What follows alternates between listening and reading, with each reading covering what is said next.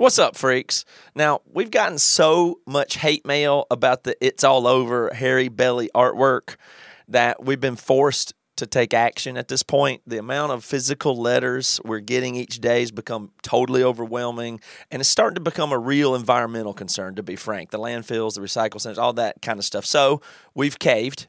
You win, okay? We are going to keep our same vibe here on the podcast, though, because to us, that's sacred.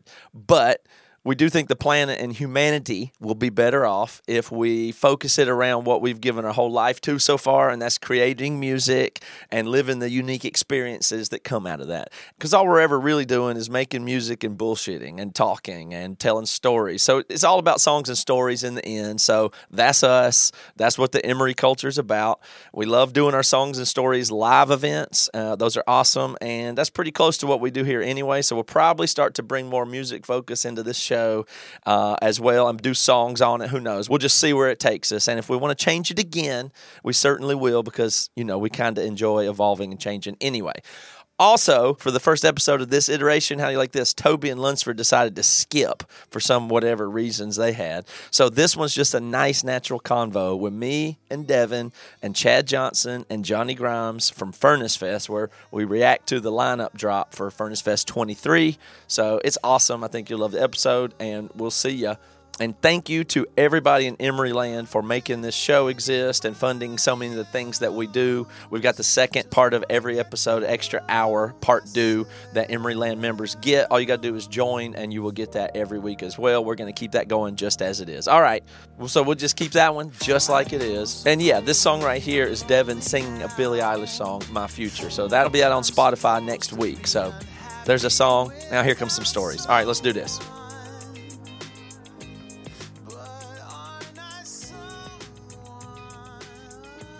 Johnny and Chad, Nice. glad to be here tonight. Good. A bunch of to talk about. We're going to get to a lineup, really pretty quickly here. But I do want to spend a few minutes and let people know Johnny and his background and the evolution of the festival and how it came to come back again and some of those kinds of things before we get to the lineup. It's going to be really exciting. So, Johnny, you live in Birmingham. Chad's in Nashville. How did you and Chad get hooked up in the first place for this redoing of the festival? Did you know him all the way back from Slacker 66 and all that? Yeah. So I met Chad at Slacker 66, going to shows and buying CDs at his record shop. So we've known each other for a long time, and just going to shows developed a great relationship. Like many other people, Chad was just a great mentor and a friend, and so we got to know each other really well. And so I wasn't involved in the planning or execution of the first Furnace Fest, but I went in support of Chad by climbing the fence and sneaking in and having a great time and jumping on stage and tackling Jordan from Newfound Glory and almost getting kicked out. But how old were you? I was 20 at that time. So I had to help pry Johnny off of Jordan's sweaty body and threaten him with, expulsion from the festival, like a principal, if he were to jump on stage and bear hug the singer or anyone else again. So you were working security at that time, as well as everything else back then. I was a bouncer. I mean, I'm a pretty big dude. I was a bouncer. Can you guys tell me?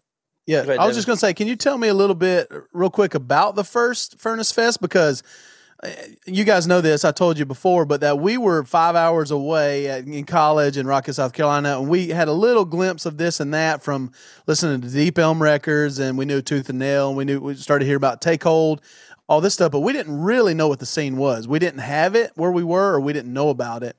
But we didn't really get to be a part of the first Furnace Fest because we weren't really technically a real band yet. I mean, we were just getting started. So what were those first years of Furnace Fest like? I mean, Chad, you had bands coming through your venue. You're kind of getting to know some up and coming bands. So what made you decide to put on a festival? And then how was it? Like, what was that like so early on in this indie world? Because there wasn't many of these kind of festivals happening at this time, right? No, I mean, maybe Cornerstone-ish. Right. I mean, there was Cornerstone, Tom Fest. Trying trying to think. There, Crazy Fest, Hell Fest. I mean, there were some, but yeah, there were not many. Not many. Well, it was a complete and total disaster, like from a business sense, right. Because it never made any kind of business sense. I mean, it would be like if as a 20, maybe 25-year-old, you convince your newlywed wife that the best idea you could come up with is put together a 3-day festival and just invite a bunch of bands, and hopefully you'll be able to pay them when it's all over. I mean, it was extremely unorganized, but I think all of us were just so young, and it was just so exciting to be together, and kids showed up at a level that was, I mean, we had some really cool shows in Birmingham, not just at Slacker, but at other venues. But Furnace Fest was like, whoa, this is like, to see a band like Strong Arm reunite, or the Dillinger Escape Plan playing that shed stage at night before any of us really knew what was possible. When the sun goes down in the shed. Mm-hmm.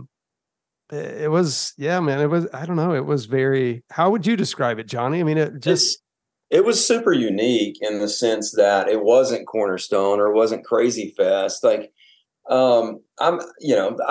we went to Atlanta and Nashville, and we would go to Florida for shows and festivals. But in Birmingham, the scene was so unique because there was Crush Warehouse was like the Christian venue, and if you're a Christian band, that's where you play. But if you weren't Christian, you didn't play there. Then you had like American Beat, Big Dance, and all these overtly like this is where your secular punk bands and hardcore bands would play. But Slacker was this kind of like, silly, but like it was this venue where all these bands merged together and played, and it was, for the most part, it was relatively friendly. That's the thing that seems that like that was so, magical might not be the right word, but it's just that crossover thing where you're connecting scenes from Christian to not.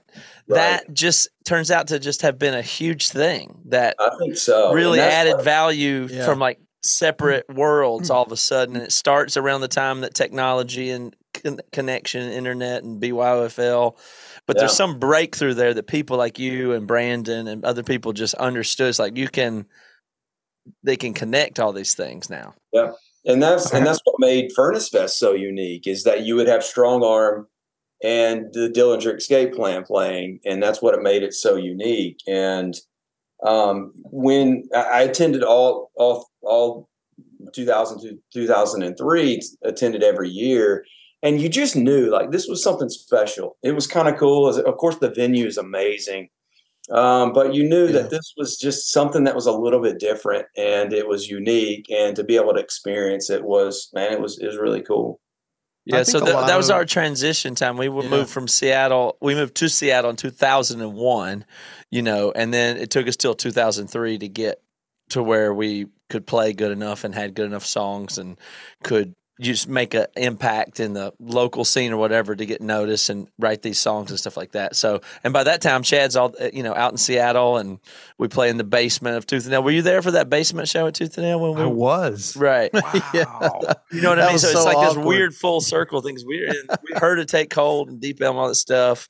Furnace Fest started, and then we both migrate to Seattle, and then we do that, meet up in that basement, I guess. Pretty much. Yeah, that is crazy. Wow. I think one of the things that helped Furnace Fest in the original days feel so special and be so unique was that so many of the artists were already connected. They were already touring together. They're already playing together. So it did have a family reunion kind of feel that wasn't just, these are all random varied bands that have never actually interacted with one another. So it was just like, oh, what's up, dude? You're here, man. How was this thing? How's that tour? How's this going? Yeah. But yeah, it was. So that was in the DNA from the get-go. Yeah, I think it was that reunion feel, because that's all that was. What was just really crazy at the first one back. Oh yeah, Johnny, how is it true that you talked Chad into getting back to doing it? Like, what was that process of? I think so. Becoming a partner in Furnace Fest. 100% true. Not I think so. It is true. Yeah. So I'm the kind of guy that's fairly persistent, and I'm very goal driven, and I'm like, okay, I want to do this. I want to see it happen. And so I just continue to pick away at it. And so my persistence, and then again, Ryan, who's a business partner of ours in Nashville, was also kind of in Chad's other ear. And so he was getting hit from all sides. But I think what really brought it together for Chad is when we decided to, Chad was like, I don't know if anybody would care. And I said, well, let me just make a post on Facebook. Again, I don't have a large presence on social or anything like that. I'm just a business guy who owns hair salons and a few other things. So I grabbed some photos from, I think, 2001 and just posted it on Facebook and said, hey, would anybody be interested in a Furnace Fest reunion? And people went crazy over it. It doesn't necessarily go viral in the sense that things go viral these days, but for us, it very much went viral. I mean, hundreds and hundreds of comments, and the one thing that I was like, this could really happen was Stretch Armstrong's been one of my favorite bands, since I was a teenager. Absolutely love the band, and but didn't have a relationship with the guys at this point in time. And Scott saw the post and posted on it and was like, man, this would be awesome. And so I remember sending it to Chad going, look, Stretch is in, so let's do it. And so cool. At that point in time, we all got together and we were just like, let's give it a go. Let's try it. Look, we can only miserably fail. That's not the worst thing that's going to happen in life, right? Yeah. That's when I was like, let's do a Kickstarter. Yeah. So, which of course, thankfully got vetoed. I really think that, I know you did Come and Live, and there's something that's just really connected about the whole scene from what I would consider to be the support model, in that people, even when they're buying your vinyl sometime or buying tickets, they are supporting something they value and they want to exist, or whether they join Emeryland or whatever. It's just like people want to fund things that they want to exist. So that the whole crowdfunding movement, you come out of that from being a missionary and that kind of stuff, but it's not, it is fundamentally connected to what we do, is that people wanting to support the thing. Yeah, I think it probably would have the same thing that happened once we announced Beloved. Had we actually gone the Kickstarter route, I think we would have been incredibly shocked by the response, and it would have blown all of our expectations out of the water, and everyone would be like, okay, this is happening.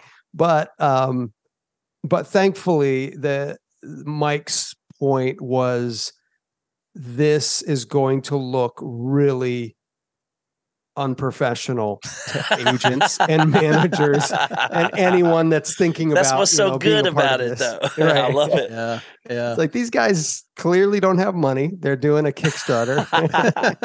They're trying to fund their little fledgling festival from 20 years ago and see if anybody cares. But it was the fact that bands like August Burns Red, from like right from the get-go, were like, it was almost felt like there came a point where the bands were coming in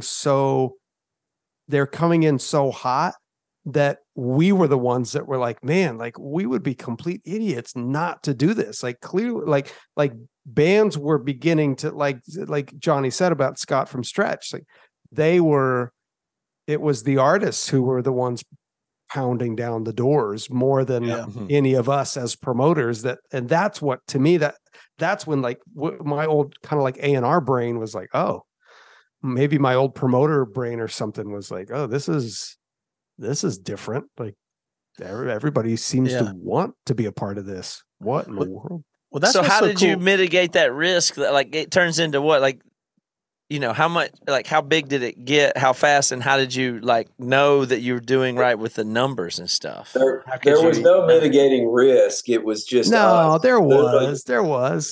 I mean, there was just us you know, it was kind of a hope and a prayer at the beginning. It was. That's true. It was. But then Johnny's right. But before from my perspective, the real risk involved the main stage because of the size, not just of the stage and the production, but of filling it, like all those extra bands, and at most of them at much higher guarantees. But thankfully by that point we had sold out the original footprint, and it was like, okay, well, this thing is now in the black, and in theory it has made money, even though, you know, a huge chunk of that was caught up with a credit card company that didn't want to pay us, and did not pay us until 2 or 3 months after the festival.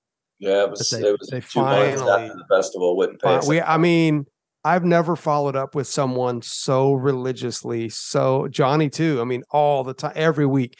Hey, what's going on? What do you need? Blah, blah, blah. And it's just, man.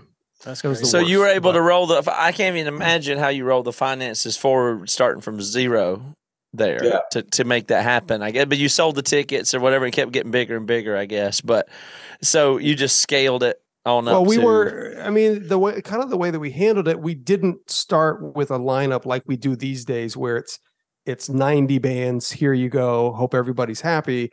It was a few bands at a time. Like we announced Beloved, we announced Further, I can't remember, a few bands, and then January 1 we're like, okay, there's 1,000 tickets available, and then those tickets went in like a couple of hours, and we're like, whoa, this is. So then there was, okay, now we got some funding to add some more bands, and then so it did sort of organically grow, and I feel like we were just letting the fans tell us what like, what should we do next? Yeah. So we got to like 12,000 tickets on that first year, and were the expenses really worth 7 figures? You spent more than $1 million to put it on. That's so crazy. I mean, putting on a music festival, I mean, blew our mind. I mean, we didn't realize that it was going to cost so much money, but you guys understand that, you know, the music industry is extremely expensive, whether it be the talent budget, production, security, insurance. I mean, just everything's so significantly more expensive these days. And so, it quickly got over 6 figures, and that's, and like I say, that it was just all a hope and a prayer as we realized that, you know, this thing is a massive endeavor and it's going to be a significant cost to us. We were very strategic in saying, okay, if we're going to make these decisions, this is what it's going to look like. And we're essentially going to have to back into these things. Let's sell, you know, a couple hundred tickets, and then let's lock this band in. Let's sell a couple hundred tickets and let's pay our insurance premium. And so we were very strategic and methodical on how we paid out, so that we didn't get into a position where we were like, well, we've got a $40,000 invoice that we can't pay. So even with this credit card company who locked us out and kept over $300,000 of ours over 2 months after the festival, thankfully we were able to kind of stair-step those invoices, and we were in good graces with people. They were like, that's fine. And so as soon as they would release money, we'd be able to pay that. So we were strategic, but it's expensive to put a music festival on, man. Would it be fair to say y'all been pulled into full-timeness ever since that? Like, you know, you guys became the Furnace Fest guys then. Since then, you've been being this role. It's your, like, a big identity piece for you guys. Yeah. Yeah, I mean, I would say that the full-timeness really comes down to the season. There are seasons where it's 100% game on and energy, you know, like just output extraordinaire. But then there are seasons where it's like, well, Johnny's going to handle that thing. Mike's going to deal with this thing. Ryan's booking the bands. I'm like, I don't really have that. I'll do a podcast, you know. I mean, there are times where it's not bad at all. So, but it's because there's 4 of us that are splitting things up, and then others who are like Elena, who are helping us. Where there's a community behind this thing that make it work in a way that takes a massive burden off of our shoulders, so that we can all still maintain jobs and families and lives outside. It obviously means a lot to a lot of people. It does, man. You know what I mean? Like it's vital to a large group of people. And that's what's so cool about what we were saying before is like, this feels like early on when you make this festival, you guys, you did it knowing you weren't going to make money. Early on, you just did it because you're like, I feel like this needs to be done to a degree. I mean, people are hoping to make money, but the bands, I mean, they know, okay, we're going to go play for a little bit of money and hopefully something comes of it. But they did it because they knew it was something they probably needed to do for not only their own band, but for the scene. Yeah. And so that's what's so cool about this whole thing is it's like Matt said, it is a support system. It's something that doesn't really exist in the mainstream music. People don't necessarily buy Pearl Jam because they want to support Pearl Jam. Yeah, they buy Pearl Jam because they like their music. But in our world, it's like literally you've seen people who go from being poor teenage kids coming to shows, watching bands who make $100 a night, to being adults who make good money for a living that want to give you more money than you ask them to give you. Right. Yeah. Like to buy more T-shirts, to donate money to whatever. Some of the best bands you've ever seen lose money to play for you. Like, that is a thing. Right. Some of the coolest bands you've ever seen, they're breaking even, losing money to be there. Yeah. And the beautiful thing about that is, and not to be cheesy, but it's very much an identity. I mean, this is who we are. And the cool thing about the four of us is that we're all fans, but also beyond being fans, we believe in the ideals and principles that are hardcore and punk rock. Yes. And so people give to that and people rally around that. That's why we have a Facebook community group with 13,000 people in there. I mean, look, there are great music festivals all over the country, but I don't know of one that has an online community like we do, where these people literally get together all over the country at random points in the year just to hang out and have a good time. Yeah. It's amazing. And one of the things that stands out to me is that everybody just brings and gives what they do. You mentioned Elena before, but like somebody like her just giving it endless amounts of time and energy to just connect people and do stuff. And it just matters. It just works. It's like things wouldn't happen if there weren't multitudes of people like that. Yeah. But she's a special one. She is a special one. And to give you an example of something that happened last year, the economy was in the tank last year. And so it was difficult for a lot of people, especially if you're traveling to Birmingham, Alabama, which is a third dairy market or whatever, at best. So it's very expensive to travel here. We realized that a lot of people were not going to be able to travel or to buy tickets last year because of the economy. And so we launched this ticket relief program. We posted online, hey, if you need help, let us know. We're going to try to figure out how to get you guys here. Well, we didn't ask anybody if they would support us in the ticket relief program. People just started emailing us, texting us, and sending us messages online going, hey, I want to give $500 towards this to help sponsor somebody. And we were just blown away about it. But that's just one testimony of what such a great community that's been built, not only just around Furnace Fest, but just around punk and hardcore in general. Yeah. That these people are like, well, look, man, I may not know this person, but I'm going to do my best to help them to get here so they can experience this and we can all experience this together. So it's been really unique and really cool. Well, that was what also was so really cool about. Go ahead, Devin. Sorry. I was going to say, tag on to that real quick. That was what was so cool about that first year coming back in 2020. It was 2020, right? Yeah. After 2021. COVID. 2021. Sorry. After the pandemic. So that was what was so cool about that being there, the bands and all the fans and the whole thing. It felt like a celebration of what we've accomplished. Like that's more than a music festival. It felt like a bunch of fans and a bunch of bands that were kind of on this even playing field. It didn't feel like there's all these, rocker dudes and all these peasants walking around. It felt like we all built something, and this is where we are. We get to celebrate what we've built. There was no bands that were jealous of other bands. Every band was watching each other. Everybody was celebrating what was happening. And that was what was so neat about that. And that it just felt like that's what felt to me so different than a normal festival. It just felt like this real celebration of a community that was built that everybody kind of had a hand in. So that was what was really neat to me about that. Sorry, just to tag on to what y'all were saying. And it has to have, the Christianity has to be a part of that. And I know it's not even a Christian thing like anymore, but some of the shared values of, I mean, that's in there. It's like the values that are there are really of the community. Like Christians are really good at that. Like the Tom Fest you mentioned and stuff. I mean, it's just that there's something there that where people are a little bit more supportive of one another. That's really, really neat. Yeah. Is the way I would put that. And it's like you have that 2021 festival happens, and then all of a sudden this whole thing is back, and it's just, it's crazy. And that community that is there in that Facebook group, it's going to last a really long time. It's the relationships in there are going to last longer than Facebook probably ever lasts, or when Facebook groups aren't a thing anymore, those relationships will still be a thing. Because it's real somehow. Yeah.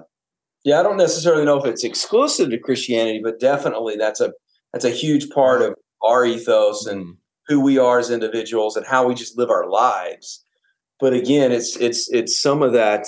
It's those principles in which I think, I guess, cross ideologies and lifestyles. Right. And so you can have somebody that's there that's completely unreligious or whatever, unbelieving, but still kind of cling to those core values of community. Yeah, that's right. And those types of things. And that's what's so beautiful about it. Well, let's get to some really exciting stuff. Let's talk about lineup. Let's talk about, do it. I guess by the time this airs, we're recording this, the announcement's coming out on Wednesday? Mm-hmm. Yeah. Okay. So this is a few days later. But I feel privileged to have gotten the flyer. I'm looking at the flyer right now. I see all the bands. So all I can do is read them. Devin, do you have them? Yeah, I can pull them up here real quick. Pull them up here. So I mean, all I can do is say them out loud day by day, and we can react to the bands and stuff that we're going to say. I mean, that's what there seems to be to do now, because this is very exciting. I got September 24th, 22nd to 24th, 2023. Tickets and more at furnacefest.us. I'm looking at this poster. The poster looks good. The first year's art was the coolest, the way it looked hand drawn by the Sharpie. But this one looks really good too. Now that I see it in its fullness, it's awesome. So there's some story about Friday becoming a full day. So that's been really awesome, right? That's what we're leading with here, is that Friday is now a full day when it wasn't going to be before. How did that work out? I mean, it's one of those things that, in theory, we thought made sense when we approached this year, because I think that there was an idea that if we did exclusively a shed bash, like just one stage on Friday, that would give everybody a little more breathing room to only turn up on Saturday and Sunday. And so then we'd make those 2 days the main days.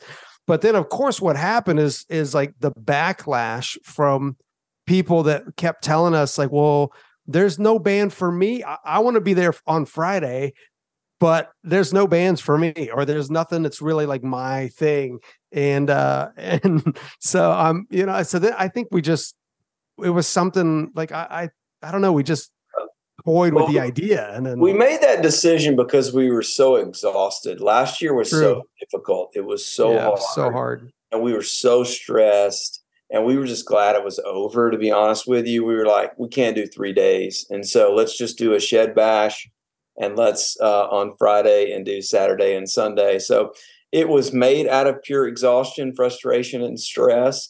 And then we realized, with just through our community that, hey, we want more. And so we got to the place where we finally go, hey guys, are we not opening up Friday because we're frustrated with what happened last year and all the stress that came with that? And if so, should we go ahead and open it up? And the great news is we decided to take that leap of faith, so to speak, and open the main stage, open pond stage, shed stage. So it's a full festival day on Friday. Awesome. Well, That's right. you know, people already know by now, but it's MXPX headlining Friday night. I'm going to read all of these and then we'll react to them because we stop and talk about every band. We'll never, ever finish the podcast. But I'm going to try to read this. So MXPX, really big. Then we got Hatebreed, Anberlin, and Relient K. Wow. All three of those go perfectly together, by the way. That's unbelievable. That's just so cool. Awesome. That one line of the secondary billing says Hatebreed, Anberlin, Relient K. That's freaking sick. That's so cool. And then I don't even know all of the bands here, so I might mispronounce them, but Alcoa, Braid, Gideon, Holy Wars, Hopes Fall, Kid Liberty, Knuckle Puck, Made Aware, 90 Pound Wuss, No Cure, No Trigger, Norma Jean, Open Hand, Orthodox, Piebald, Project 86, Showbread, Slow Pulse, Sparta, Taylor Acorn, Walls of Jericho, With the Blood Comes Cleansing, Witset, With Honor, and Vain.fm. I want to react to so many of those. That's just Friday. You got Sparta. I just discovered today that I told Ryan Ward, who is the singer and brain behind Witset, that I was like, you got this one song that sounds so much like Emery. I think we sang on one of their songs. Yeah. He's like, that's because they were on it. I was like, oh, that's good. I'm glad you didn't just steal them. I didn't even know Sparta was playing. I just saw Sparta. Sparta is a huge band for us. We love Sparta. Yeah, Sparta's great. That's incredible. So cool.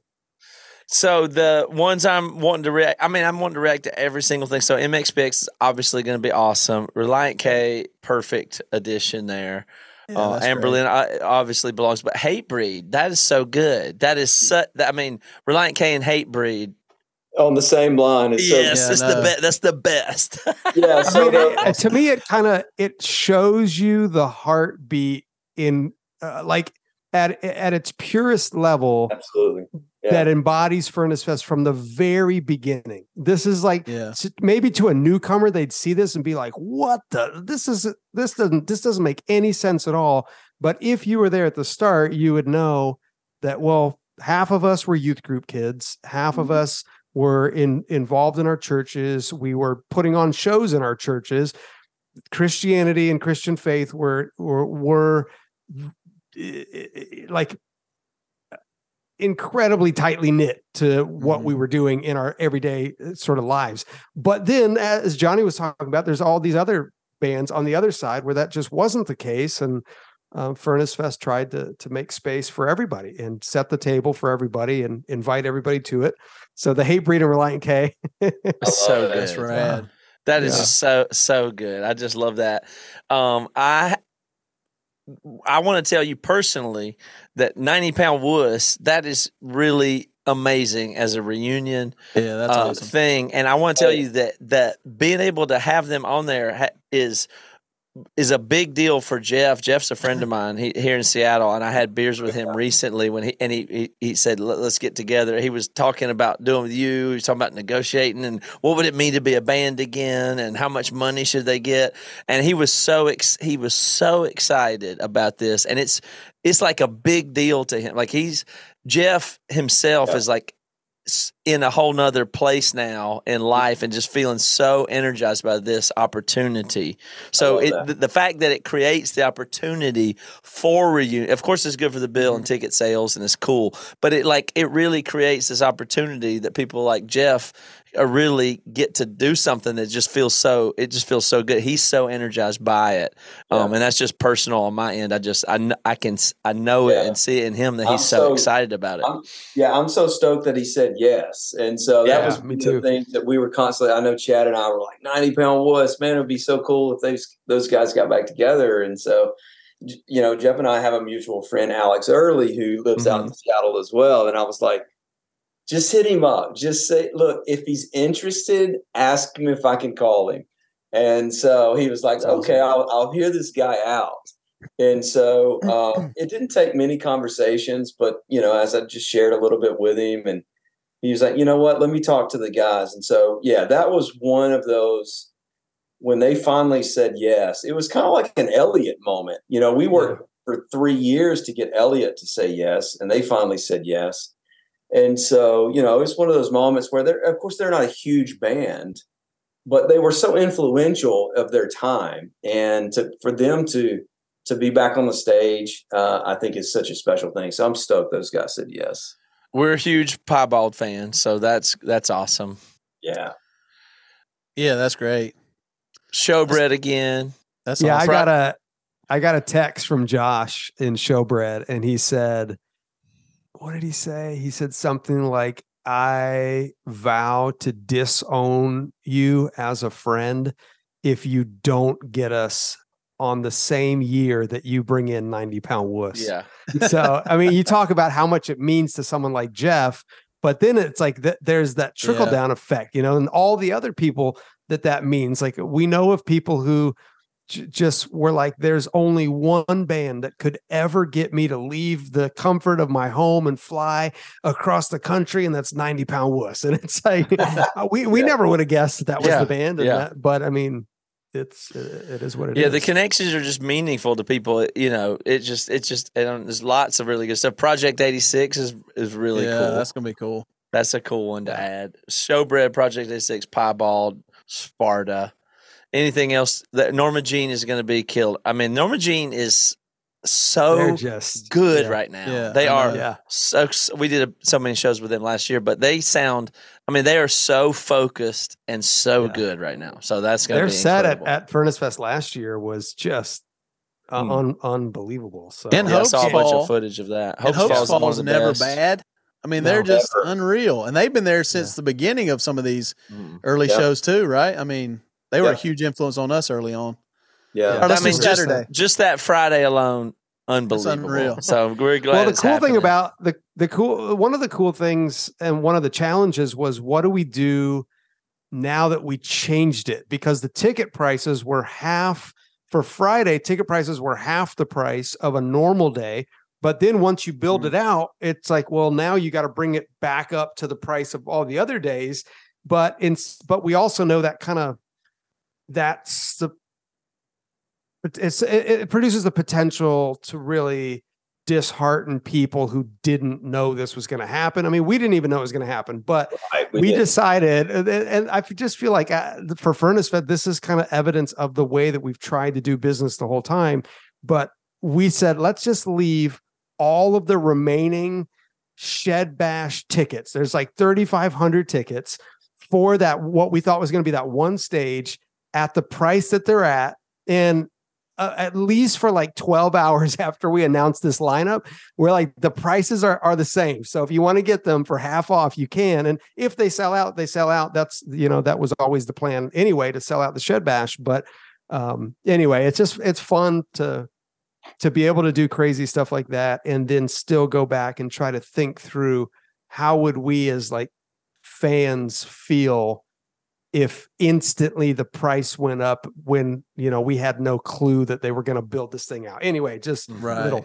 Yeah. For the folks who bought 3-day tickets, last week, they're getting a crazy deal. So, but exactly. It's true. Devin, you want to read Saturday? Yeah, I'll do Saturday. All right. Well, we got up top the big boys in Turnstile. Ooh. Yeah, that's like, I mean, don't react. You got to read all the way through. Okay, all right. You're not going to get through. All right, next line down, we're talking Head Automatica. Wow, that's Thursday. Seosin, Enter Shikari. Don't react. Anxious. Okay.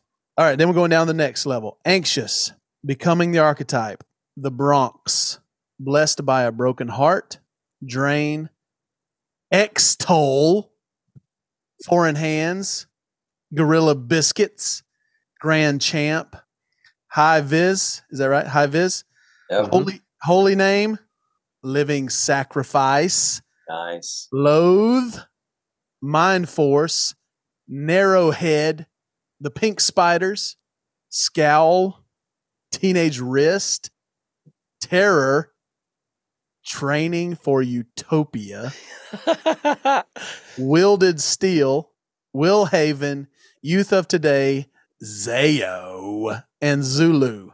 Yeah, man. Wow. Saturday's crazy. Wow. Yeah, Saturday's crazy.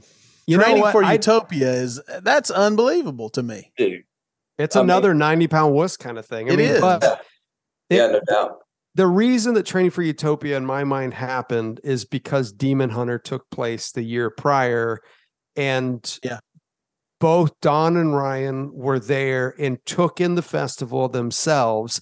And once you it's kind of like, once you see it and you experience it, then it's like, oh man, this, like what's happening here is so special and may not always be here. And so taking advantage of the moment. But Saturday, I think I'm going to lose my voice on MXPX and Berlin, Hope's Fall, Norma Jean, 90-pound wuss, Open Hand, Showbread, Piebald, Taylor Acorn, Believe It or Not, Sparta, and Witset and With Honor. So all those bands, I'm going to lose my voice like 4 times over on Friday. So by Saturday, I'm just going to be squeaking, walking around. So good relationship with Turnstile then, from the first time and then blowing up after being booked and all that kind of man. thing. I mean, we're super thankful for those dudes. I mean, we like to think that we, we're that springboard that projected them into the next hemisphere, because they played Furnace Fest 2021 and they just blew up. But no, I mean, Turnstile is through and through, they're a hardcore band, no matter what. And they love and they believe in the ideals of hardcore. And so that's why they would say yes to a very small independent hardcore music festival in Birmingham, Alabama, when they could, go to Riot Fest or wherever and just kind of overlook us. So we're stoked that those guys said yes to be the headliners on Saturday. We think that's huge for us. Amazing. That's a big one. I feel like I've seen Thursday 100 times in the last few years, or over the years. But Saosin, I hadn't seen in a long time, even though, we have a good relationship with them. But Saosin is going to be good. Oh, it's going to be brilliant. It's going to be great. I think that the sleeper to me, because I just discovered them, is Enter Shikari. And I don't know how familiar you guys are, but they actually have a couple of songs that kind of remind me of Emery in parts.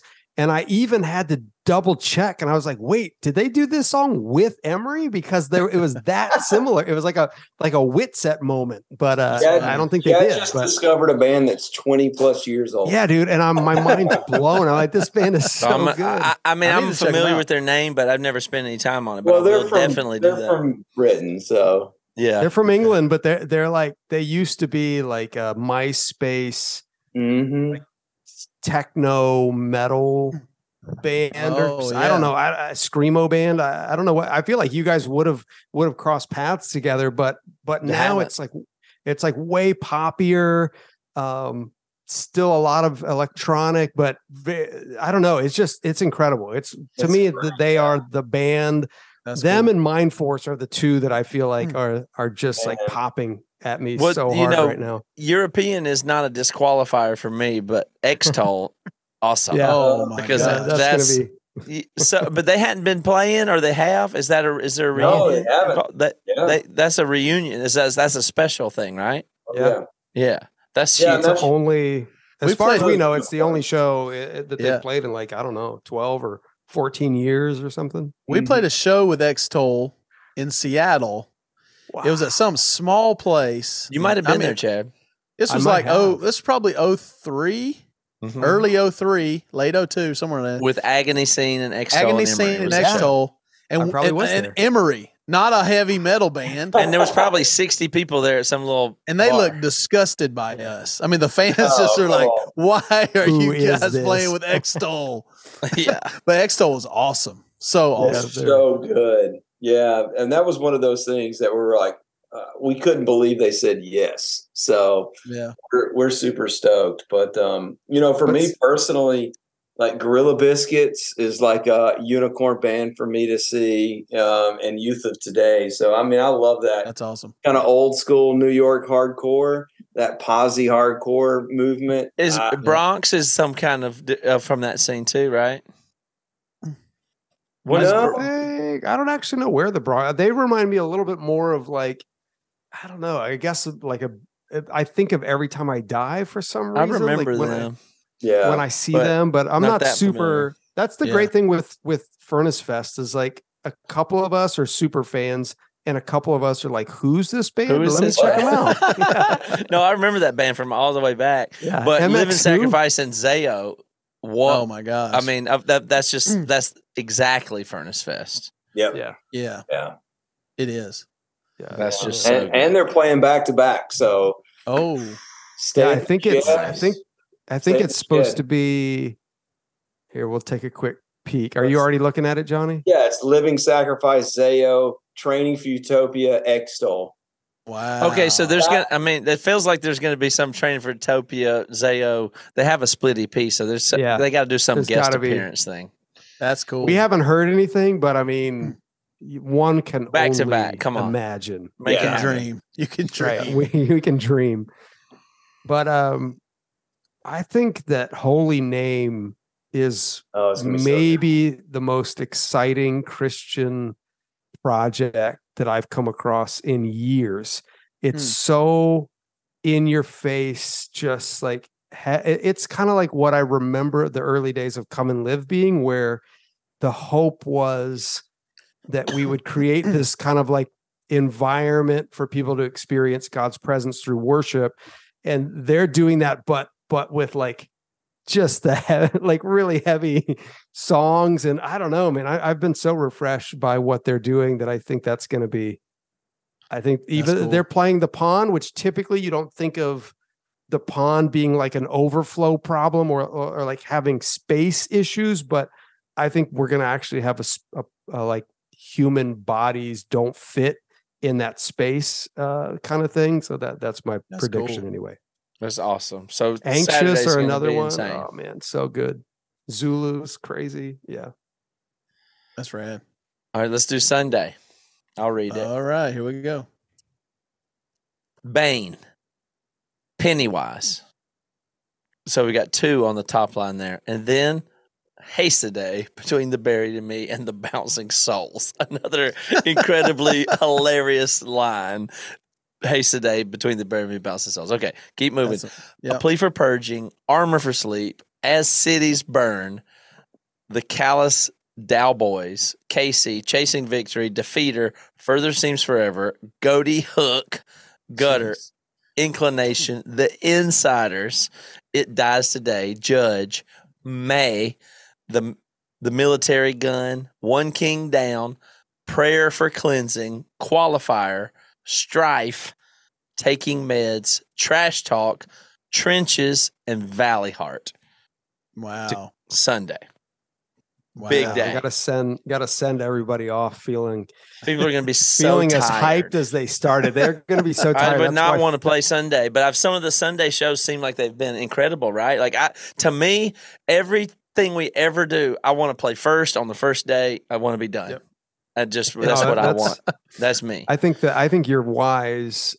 I think that the reason there's a Bane and a Pennywise and a Hasteday and all those stacked up is just because if we don't do that, then the temptation is like, I'm tired. Yeah. I'm but there's some incredible shows that have been Furnace Fest Sundays have been some of the most incredible shows though. Like there's been like, you know what I mean? Like people get where they need to be for whatever it's going to be. But you would think people would be tired, but like by Sunday, it's just, you're so enchanted by like you're almost having the summer camp feel like I live here forever and you're so in it by that time. It's a different feeling that first fresh day where it's like, what is all this? You know, it's so different.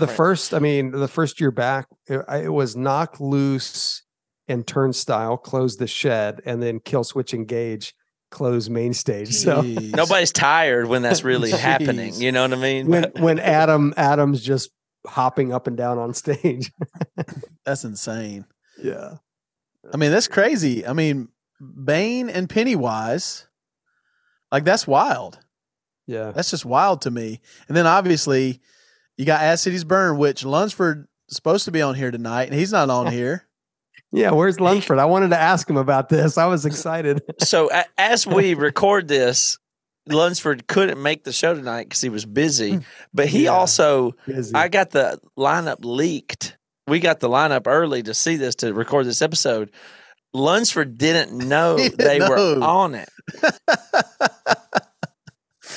He didn't know. We thought he was like, what? We're like, you didn't tell us you're going to be on Furnace Fest. And he said, I didn't know we were on it. So he did, he said that they had asked about it and he said that they weren't going to do it or he didn't want to do it. But they're on it. So it's still left to figure out. And we'll talk to him next week or some other week about it. Maybe the reason he couldn't join it, he's got to have some conversations about. It's possible that they got to have a different drummer are going to play because he said he wasn't going to do it. But yeah, they're on it. So I don't even know what the story with that is. The only thing that I see wrong with this is that there's no Emery, there's no Under Oath, there's no Beloved, there's no Terminal, and there's no He Is Legend. Well, I wonder why from a, if you had to guess as one of those bands, why would promoters potentially pass over you for something else? Well, I didn't want to put, I know, it's tough out there, but since we started getting 6 figures for shows and festivals, it's that is true. We didn't want to put that to you. Yeah, I appreciate that, you guys. Yeah. Like Under Oath and a 6 figures kind of thing. So it's just the economics of it. I just don't think you can afford it. It is that. That's true. No, Devin, go for it.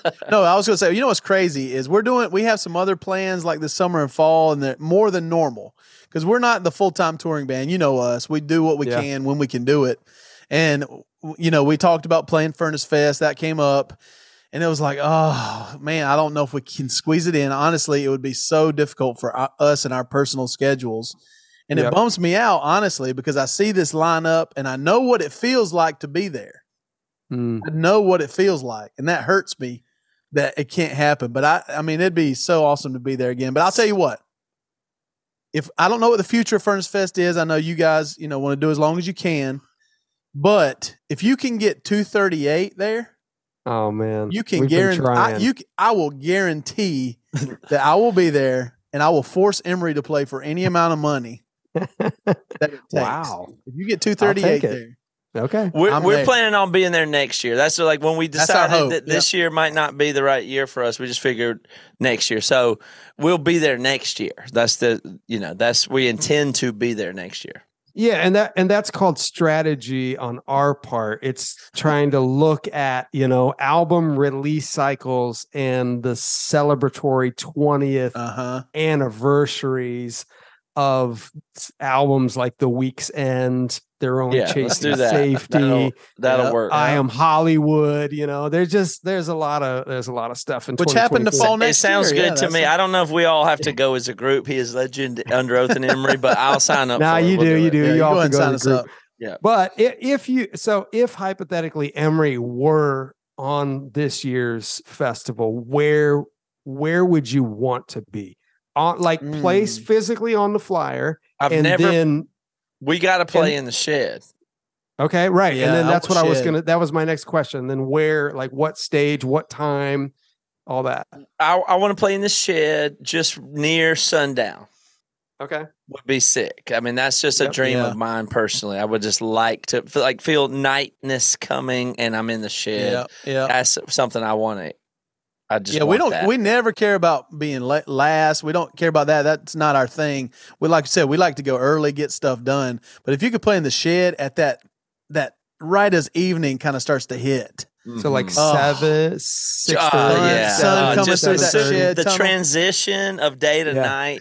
That's my favorite thing. Is because the late afternoon is my least favorite thing. Like the late afternoon was hot sun nap time, but as soon as the nightness starts to bring a new magic, and you're especially in the shed, whoever gets that a bit, that's just the coolest thing in the world to me. So that's the way. But the pond, something about that pond is cool in the way that the way you make it feel like it's more of an emo thing. Yeah. That feels good to me too. So my emo-ness wants to be on the pond, and that would be okay. But I really I don't know. I mean, it depends on who's before and after. I don't want to be in some spot where it doesn't feel good or we seem stupid or wussy compared to the hardcore bands or whatever. But that would be nice to be in the shed near sundown. No, that's good, man. That's great. That's why we're talking. We are planning a year and a half in advance. Mm-hmm. Awesome. Well, we can't. But this just seems incredible. What else is there to react to on maybe Sunday? Is if we didn't say May is going to be awesome. Goaty Hook's going to be crazy. Goaty Hook is going to be so fun. That's going to Trash Talk's going to be wild. Trenches. Oh man. So the Haste the Day is a big deal. That's a big deal. Yeah. Oh, it's a huge deal. And so, but I was a 90s punk kid. So having Bouncing Souls and Pennywise. With Bouncing Souls singing True Believers and then Pennywise, the Bro Hymn and Fuck Authority. That's crazy. That's going to be epic. Just ringing across Los Furnace, the Bro Hymn is something that I'm like, I'll probably shed a tear. But Bane is a huge thing. But what did Bane have? They stopped playing and are playing again? And what's their took like a 7-year hiatus, released a documentary that I just watched. It was actually really, really well done. And but they were one of those bands that they were like a workhorse band that just nonstop touring.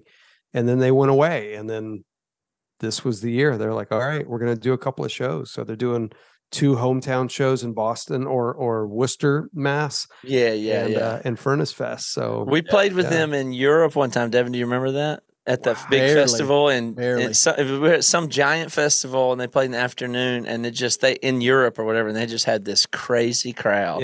And I wasn't that familiar with them, but just saw their energy and what they were, and just and it was just totally killed in just somewhere in Europe, and it was like everybody here knows Bane. It was really cool. Yeah, they're one of those quintessential like great hardcore bands who have been so influential in the scene, and for them to say yes to Furnace Fest again was I mean, we were just honored by it. So to have them, and we're super stoked about it. That's awesome. So much stuff going on. So we've got Nick. Could we talk a little bit more about something you said before about last year being hard and the things that are difficult about this and the future? Yeah, sure. Yeah, so I mean, last year was difficult on many levels. One was that we made some bad financial decisions. I think if we were all honest with each other, we made some bad decisions. But also, the economy really killed us because if you guys remember last year, travel was insane. It was like triple the cost of what it is now. And so to fly into Birmingham, Alabama was twice as much as it was to fly into it, to LA or to New York or Dallas or wherever. So for somebody to spend, a couple $100 for a weekend ticket, a flight, room and board, food, it was out of reach for a lot of people. And so we felt that. And it was very difficult. So it created a lot of stress and frustration for us. That's not to say that the event wasn't, absolutely beautiful and amazing, because we had a great time. The lineup was insane. To have Sunny Day Real Estate was, was a dream. And so it was a great lineup. But it created a significant amount of frustration and stress. But thankfully we were able to navigate that and to, mitigate our losses and to be able to put ourselves in a position to where we could do really good this year. But last year was difficult, man. So go ahead, Chad. Oh, I was just going to say, I think what made last year so hard was that we had come off of such an enormous win. We had worked through the pandemic, through postponing the festival 3 times. I can't remember, several times anyway.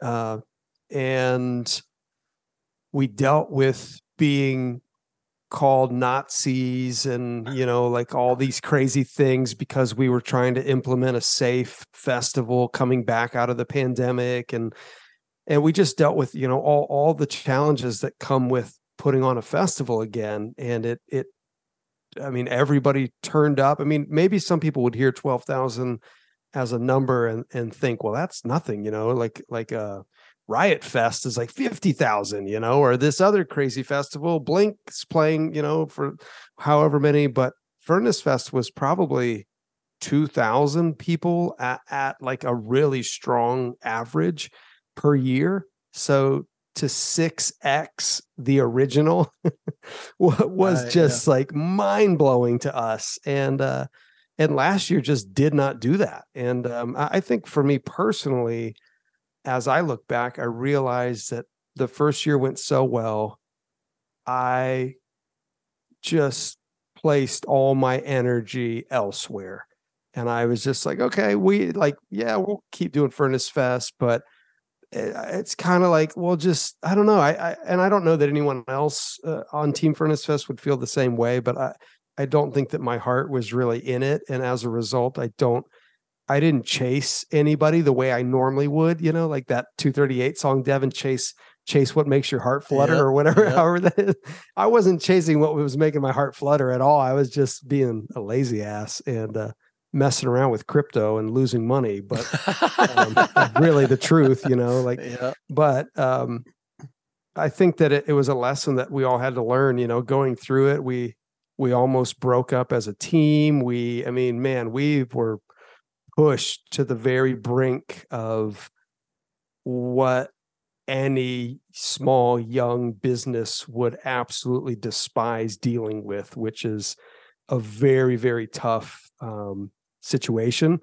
And so even the fact that we're now looking at that, I have it pulled up on my computer and looking at this blue, soft blue flyer with MXPX on Friday is just like, wow. It feels like the most monumental hurdle has been to overcome, have survived. Yeah. Like we're still here. I can't believe it. We're not dead. How's that possible? So it sounds like you made money the first year and lost money the second year, if you don't mind me. Yep. No, saying exactly. it that way. That seems like exactly. That's 100%. We made a lot of money the first year. We lost a lot of money the second year. Yeah. And it was the first year we did not expect it. It's like what you said, none of us saw it coming. And so it was a total, we at the start, we were like, we'll just do this for free. Let's just do a nonprofit. Who cares? This is just fun. It's all, we had no idea how much time and energy and effort this would take. But then last year it was like, okay, now we know. And I think we came out of last year with like, if we're going to do this again, this lineup can't have even a crack or a seam or a like possibility of not delivering. Like if there's anything on this that just doesn't work, it can't be here because it's just way too risky any other way. And so how's this year looking ticket wise and financially? Yeah. I was just we were just chatting with Mike. He texted a few minutes ago and we are almost exactly where we were 2021 before we announced the lineup. So it's really weird that right now we're like in this place where it's like the original footprint is like close to being sold out. The momentum is back. The excitement is back. The level of internet kind of sensationalism feels back, the excitement, but also some of the hate mail, just like, I can't believe you didn't add this band or that band, but it's because people care and it feels very strong. But I wish, in some ways, I wish we were doing this a week from now, because then it'd be like, oh, now the lineup's dropped and I can tell you. Exactly so there's some anxiety to how people react to this and what the ticket sales actually do. And are you going to be glued to what do you watch to see where they how do you watch the comments and the ticket sales? Definitely. Yeah. Comments and ticket sales are what we glued to. So yeah, we're super nervous, man. This is four guys. This is four guys putting on a music festival. This isn't Live Nation. This isn't right. Yeah, I know. Like this is four guys. I own a hair salon.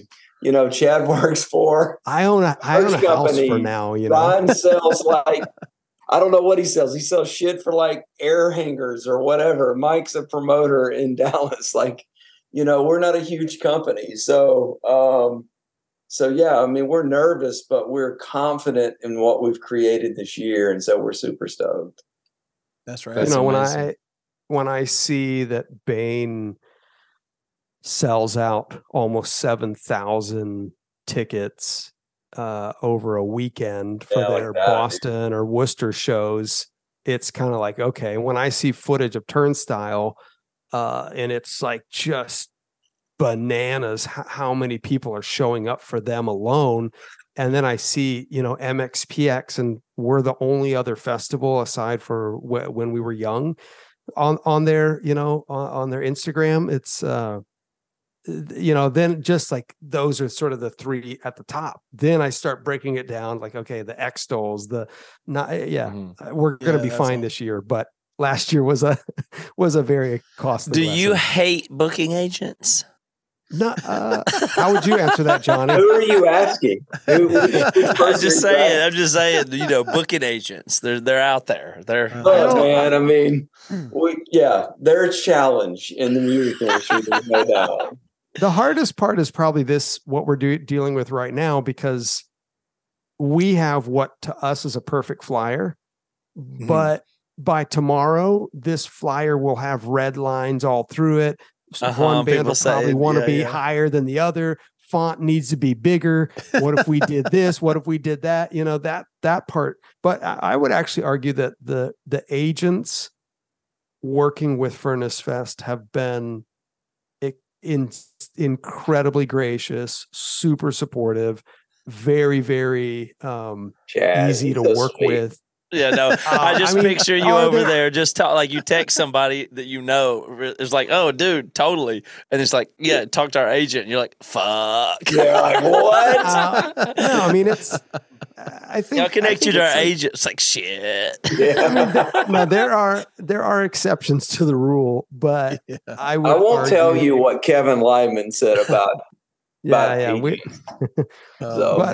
By and large, because of the history that Furnace Fest has, I think that there's a level of rapport, and respect that no up and coming company could buy with any amount of money. It's only time and blood, sweat, and tears gets you that. And well, the relationships are everything, because what else is it? I mean, if it's not the relationships you have and the people that want to do it, and the agents, realistically, they go to the band and go, but you want to do it, so how's this going to, so I know you get some bands that deals and probably some bands that not deals. I can't even imagine, but there's a lot of bands that want to do it and figure out how to do it, and there's the support part of it, but everybody thinks it's awesome. So it's if you're the guys that can pull it together and make it happen with all the different forces, then it's a high stress thing that I don't envy. I don't have it. I just don't even know why. I don't even know what you get out of it. I mean, I maybe you make money or something, but it sounds so stressful. I can't believe it. It is very stressful, but it's also there's so much joy of seeing the community together, and seeing even last year, even though we knew going into it, dudes, we're going to lose money on this. This sucks. Yeah. All of us, I feel 95% of the festival had the best attitudes. We're just loving our lives. There came a point where we just had to turn off the money question and just you know what, somehow call it faith for some of us, call it, just sheer willpower for others. You just said, we're going to make it. We're going to get through this, and we're in this together. There's thousands of people that think this is valuable and find connection and community here. So they're for us, they're with us, and we're going to. If it was just another job, we would absolutely have. Fold it. And, if it was just another job, but it's not. Tail and. I've never seen almost anybody more in their element than when you talked before the Beloved set in 2021. Like because I'm standing on the side stage with Devin and Toby and everybody in Lunsford, and it's like you go out there and talk before that epic set, and you talk like there's not like money isn't something that is related to what that moment must be or feel like to be.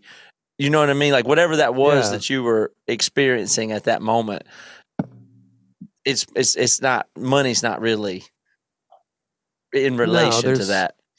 No, I mean, for me, there's always been and still is an incredible spiritual drive that is a hope that somehow in the midst of all of this craziness that I can help, whether it's the 90-pound wusses that come back from the dead years later, or the Emerys that I've known for years and years, or the MXPXs that I'm a fanboy for and tripped over my words the first time they came into the Tooth and Nail offices because I couldn't believe that MXPX was in the house. There's been a spiritual drive and a hunger for me to help radiate what and who Jesus means to me, and not, Furnace Fest is maybe the only place where Christians and non-Christians alike, I feel no awkward shame, guilt, weird feelings in saying that. I don't feel like I have to like kind of what's the word? Like I don't have to like justify what I'm about to say or kind of like, but I'm not this kind of person, or not this kind of, I'm not with these guys, or anyway, it's just been, I think Furnace Fest has mattered far more to me and to all of us than we could have ever thought, because it's bigger than any of us. So that's cool. Yeah. That's great. How about the future of Furnace Fest? We've committed to do it through 2024, and so we haven't made any decisions. You've committed to Emery's slot next year. We've committed to Emery's slot, and that is 6:30 on the shed, right? Unless there's really heavy metal bands playing around you, right? Unless this just would be weird, then we'll just take an earlier time. Emery, then Deftones, and then we're done with the entire festival. That'd be perfect. I think that the like to be to continue in the transparency front, and we as a team, we really haven't talked about this as a group, so it is being probably too transparent for a podcast. But I feel like the challenge with talking to you guys is that you're not just a podcast, you're friends. And so it's like, how do you talk? Anyway, I'm not good at being anyone other than just who I feel like I'm supposed to be. But in my mind, Furnace Fest will more than likely end next year. Like, that's just my gut. I could be wrong. I'm willing to be wrong. I was wrong the first time when Johnny said, let's do it. Mm-hmm. But in my mind, I already see 2024 Furnace Fest. The top of the flyer reads the last chapter, and that's just kind of because I think the level of risk that it requires to do this is there comes a point where that you have like kind of the pyramid, and all of a sudden the level of risk is just more than what you're likely to deliver from it. I just don't, I'm not convinced as of right now that we can keep delivering year after year after year the kind of lineups that we've been delivering. Right. And I think that we can do that. I know we did it this year. I'm convinced we can do it again next year. But then after that, even though would be the 25th anniversary of Furnace Fest 2025, I don't know. I don't know where we go. Like I really struggle with that. So let me say that I hope, and that I don't see the same thing that Chad sees. One, but two, Chad is is right when he says that there's just a massive risk of this. And so it's tough in the music industry when you're just independent promoters who are trying to do something really special. I mean, it really is. And so there's a huge risk here. The reality is that we can't compete with them when we were Youngs and Riot Fest and those. We can't. And so bands are used to getting paid $50,000 to $80,000 a set, and we're like, you're playing to 8 to 10 to maybe 12,000 people in Birmingham, and we're creating something super special, and they're like, we don't care. Yeah, it's just on a spreadsheet somewhere to some people at some point. It's tough. And so, in order to do that, really, we've committed to do it next year. So we're going to do it no matter what happens. But to do it past that would be a massive challenge. And so I hope that it happens, but who knows? How would Devin or Matt, how would you envision the festival growing beyond next year? My impression when I was there in 2021 was this would be so cool if they did it every 4 years like the Olympics. Okay, cool. That's just what I, because how can you get something like this to happen the year comes so fast. I mean, it seems so insane, and with reunions being part of it or whatever, there's plenty to do, but there's a ebb and flow to everything. And festivals are big, and then they all died, and then they come back, and then there's some weird thing about human behavior and cycles of anything. It's like I was texting with you earlier, Chad, about Bad Christian. It's like, well, it's on the shelf right now, but there's something. It's something there's something to do with it. That's probably at some other point, but there's things that are in cycles, like that. So, it's just when you're a band trying to do your year, you have to play a certain amount of shows, and you think what you're worth at this kind of stuff. So for a lot of bands, I'm sure it's like, well, why would I take way less to do this? Sure. And I'm right there with that's something. I get it. Yeah. We get it. It's no doubt. Yeah. I think for me, it's like the struggle is once you've reunited a beloved, a 90-pound wuss, a Maylene and the Sons of Disaster, a Blindside, Head Automatica, Haste a Bane, a Haste a Day, all these things. You can't just like a year later or even two, maybe 4 years, but you can't quickly be like, hey guys, we have Haste the Day again, Bane again, Head Automatica again, Beloved again. I mean, yes, those are all great, but it doesn't have the same punch, I don't think, as it does that first time you hear it, you see it on your phone. You're like, what? I can't believe these guys got Goaty Hook. Like, wow, man, I'm going to go listen to Sumo Surprise right now, and 2 years later, it's like they got Goaty Hook again. Man, that's so cool.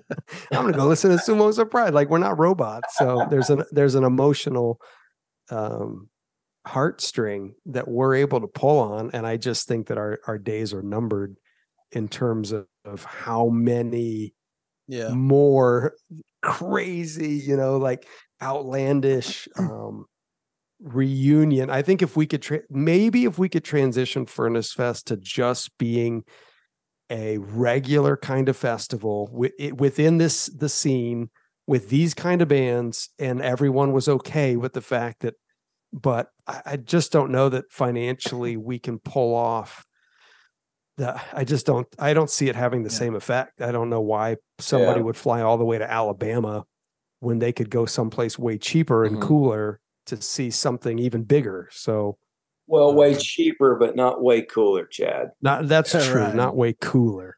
Yeah, I mean, it seems like there's it seems like there's a little bit of space in the top section of bands that there's still bands that you probably could get at some point. There's, like you mentioned, Deftones.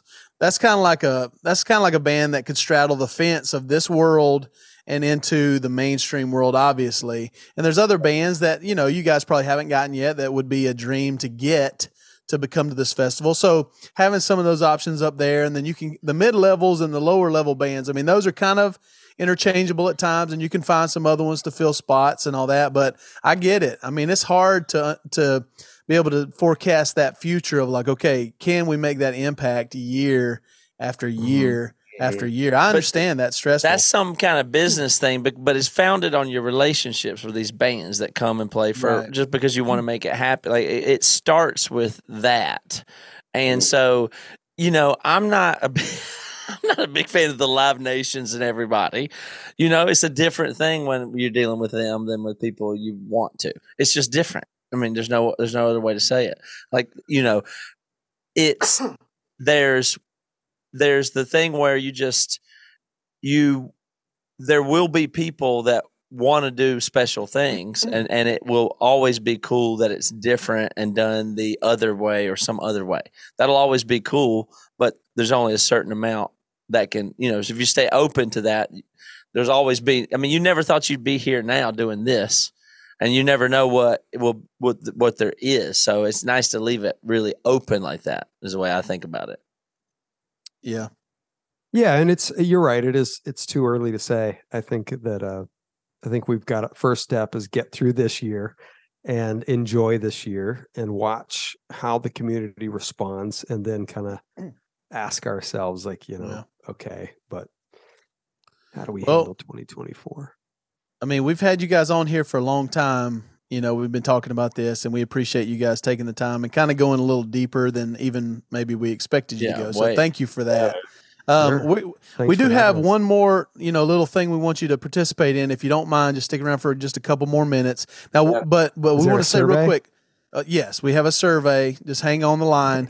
No, but real quick, where do people get Furnace Fest tickets? What do you want to tell people about the tickets, and what's something you want to tell everybody real quick before we do a couple of our little calls to action here? Yeah, furnacefest.us for tickets, and Instagram Furnace Fest.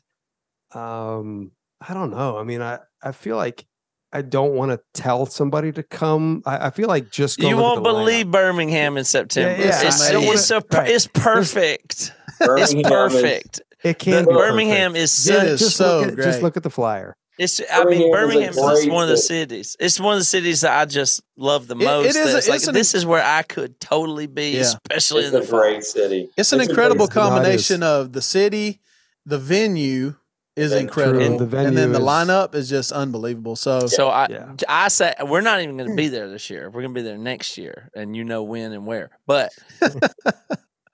I really believe that to travel to there is a thing worth doing. It's absolutely worth it. Yes, very much, very much. All right, let me run through these real quick, and then we got one more little question for you. So we're going to pay some bills. We have a cover song coming out. I think, it's already out. By the time this podcast airs, we will have a brand new cover song. We did a bunch of covers over the past few months, but this one we did actually during the pandemic. It was a cover of Billie Eilish's song called My Future, which was kind of a little different thing for us. We did Everlong recently. We have an EP coming out with some cover songs, but this is one that kind of was a different style for us. That one interesting fact about that one was it was during the pandemic and nothing was happening. Billie Eilish released that album, and we did the cover, if you remember, Devin, literally the day after the song came out. Yeah. You sent me a text and said, you sent me the song and said, check out this new song, Billie Eilish. I was like, oh, that's pretty sweet. And then you said, hey, let's cover it. I was like, okay. And then I just sang the song that night. Yeah. Listened to it and sang it, and then you added all the instruments. I thought it would blow up because it'd be the first cover of something or whatever. We just put it on YouTube or something. But, you know, we never released it or put it on Spotify or anything like that. But now we're putting it out. It turned out so good, yeah. We're putting it out everywhere. So check that out. Let us know what you think. We would love to hear about it. You going to say something, Chad? No, I was just going to say that's cool. Oh, I'm thanks. excited to hear hopefully you guys like EP. it. Yeah. So also we're going to Hawaii. I can't complain about that. End of April, we're playing Hawaii is for Lovers Fest, which is going to be really, really awesome. I'm taking my family. I think Matt's taking his family. We're going to make it a little vacation, which is really, really awesome. Y'all don't feel like rivals with Is for Lovers, do you? Because that's another one of those homegrown fests that's a real deal kind of thing where when you go there, you're like, yeah, okay, this isn't corporate. This is like the community. The only bummer for me is that they're playing the caverns within our radius clause. And so it's we can't, there's a whole bunch of bands we could have gotten that were like, didn't work. But no, it's incredible what they're doing. Love it. Yeah, we've been friends with Hawthorne Just for the record, it's like a really it feels good too. If you're there at it, it feels like you're like, very similar. People that care about the thing and it is the good thing in the good way that doesn't feel like it's beautiful. Big mega companies doing things. Yeah, so it's awesome too. But we're going to be playing Hawaii is for Lovers. We'll be playing with Bayside, Mayday Parade, Hawthorne Heights, Seosin, and I think they're going to be announcing more, and tickets are on sale at isforloversfestival.com. We're also doing a Shallow Seas show. We're going to be doing a lot of those this year, actually, but we're doing one in Seattle, our secondary hometown show. That's for sure. That's where we got started. So we're going to be going into Seattle on April 2nd, playing at Numos, which is such an awesome venue. We've sold like 400 tickets. I think at the cap's like 600. So there's not too many left. The pre-show's sold out. We're playing While Broken Hearts Prevail, which is our EP that came right before Shallow Seas We Sail. And we're going to be also playing with the Classic Crime, who has a brand new album that's coming out. I think that's their album release show, actually. So they're going to be releasing the album at that day at the show. Tickets are $25 at emerymusic.com. And then also in like a week and a half, me, Matt, and Toby are going out on a Songs and Stories tour, which we talked about. We played Birmingham not too long ago. We played some great shows in Atlanta and Nashville as well. But we're going to Columbus, Ohio, sold out. Pittsburgh, PA on March 3rd. There's some tickets for that one. I think that's the only one that there's tickets available now. We're trying to figure out Philadelphia if we can add some more tickets, which is on March 4th. And then March 5th is New York City. It's a matinee show that's also sold out. And then we're going to be in Portland on March 29th, and we're going to Vancouver, BC on March 30th. So there's, you'll see some tickets available for a couple of those shows, but, we told you, get them. They're going to sell out.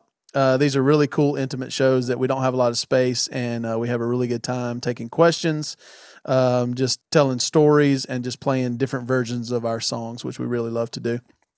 No ticket fees like Live Nation and all those big-ass companies that charge all those damn ticket fees. Wait, how do you guys do no ticket fees?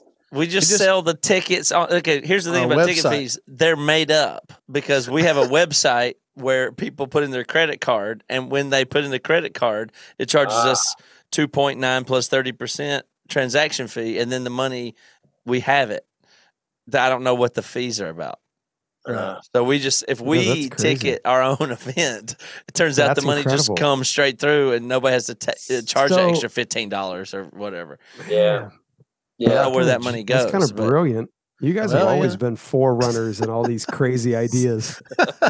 It's just like they have the money and they give it to us, and then we have it. Plus Visa gets a 3%. A little, that's normal. Yeah. So anyway, no ticket fees, emerymusic.com. Also, we run I don't know if you guys knew this or not. Maybe you've placed an order before, but we have a sex toy shop called marriagesupply.com. Do you guys know that? Yeah. Oh, yeah. I mean, if you ever need anything, Toby will send something your way, whatever. Nice. So go to marriagesupply.com. You can use code all over for 10% off. Also, Toby has a new podcast. He gets to talk about sex with wonderful sex education, Dr. Stormy. It's called Sex 101. It's not fair for you to promo all Toby stuff when he's gone this week, which we haven't even. Well, am I supposed to? And last week when you were missing, everybody just talked shit on you, and here you are. I know. I haven't even said it, and I'm helping Toby out here. Is there a Chad specific code that we can use? Yes, it's called douchebag. Code douchebag gets you 20% off. 20% off douchebag. Add that in. We'll honor it. So you guys can send in listener questions to Toby about that, but also send in questions to us at hello@enemymusic.com. We're going to be taking more and more like music questions and, behind the scenes story questions, things like that. So make sure send those in. And then last but not least, you can join Emeryland. We give them tons of new music all the time. We just gave them a brand new cover in there. We give them everything that we get and we record, we give it to them instantly. And then we give it to the public months and months later, typically. That's the way Emeryland works. But they have our whole catalog. They have all of our video albums. They have tons and tons of stuff. They get the part due of this podcast, which is a whole extra hour of us just being idiots and having fun. You also get 20% off everything in the store. You can get 20% off shows, songs and stories shows, merch, all kinds of stuff like that, and custom songs as well. And also, we just got our brand new album on vinyl, Rub Some Dirt on It, after like 100 years. It took forever to get the stupid thing in, and we finally got it, and they're starting to ship those things out. So it should be on the way real soon. If you don't have that yet, you can go to emerymusic.com to grab that and also join Emeryland if you would like to do so. So thank you guys for sitting through that. We appreciate it. We know it's late. We're all older fellas now. We don't want to go to bed. I know it's about that bedtime. But we did want to ask you one last thing. And I know it's kind of an off-the-cuff thing, and maybe it's hard to think of, but try to go back deep into your mind and give us real quick your top 3 Furnace Fest performances that you've ever experienced. Each of you get to give us 3 right now. You can go back and forth 1-to-1. So yeah, 1-to-1. Bounce back and forth. Something already leapt to both of your minds, though, I imagine. So just go with the first thing that jumped out. Yeah. That Strong Arm and Dillinger Escape Plan was that the first year? Was that 2000? Yeah, 2000, first year. I mean, both of those were, because it was like the first time ever seeing bands in the Shed stage, and like to see those bands in the Shed stage. Yeah. Those are the first 2 that come to mind. That's cool. I'm trying to think of the third. Yeah, mine would be Norma Jean. Was it 2002 when it was their last show with Josh and Aaron came out for Me Without You?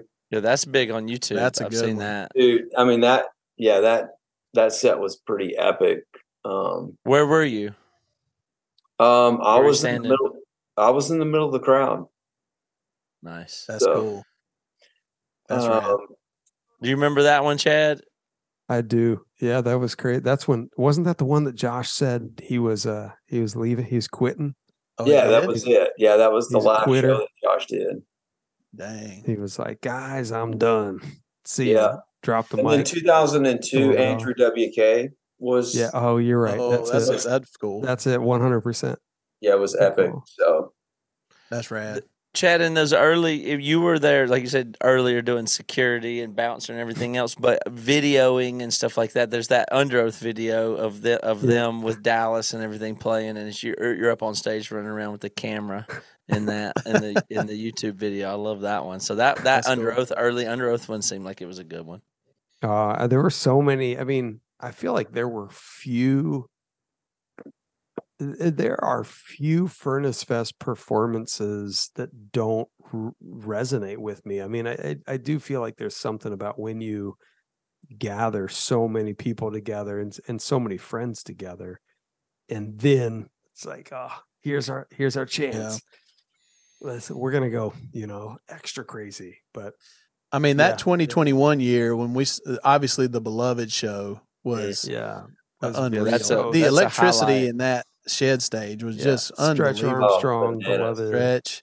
And for me personally, when we were over at the Pond stage, I got to see Mineral, which was huge for me because early and Matt and Toby, that was huge for us. Like early on, like Mineral was a big deal, and then Appleseed Cast and those bands. I mean our emo hearts were just like, man, I was loving it. Exploding, yeah. There was a moment that happened for me and Dave where we went to the Shed stage in the middle of the afternoon, and we were just standing in the back and saw 18 Visions, and just seeing James up there just being like he just absorbs the attention at some level that's just totally insane. And it was just 18 Visions in the middle of the afternoon, and he's just like being so glam and rock star just at the highest level that guy can only bring. And he just goes out there and he just is tossing the mic to the crowd and just nonchalant, just unbelievable. But I remember that and the Beloved, that was awesome. And that night was Zayo on the shed after it was dark and everything. That was just Converge. The way the crowd just turns into this one thing where they're just moving like this blob that's in the Zayo darkness. It was unbelievable. But those are the ones that stick out to me. That's great. Yeah, it's pretty incredible moments. Well, we really appreciate you guys being here tonight. Thanks for hanging out with us late and thanks for sharing a lot of boys. Yeah, it was awesome. It's an honor, man. It was great. Thank you guys for doing what you do. We really appreciate it. We'll meet you at the Shed stage next year. Nice. I'm ready. Thank you guys. All right, see you guys. Yep. Have a great night. Love you, boys. Good luck to you on everything. You too. Hey, guys. See ya.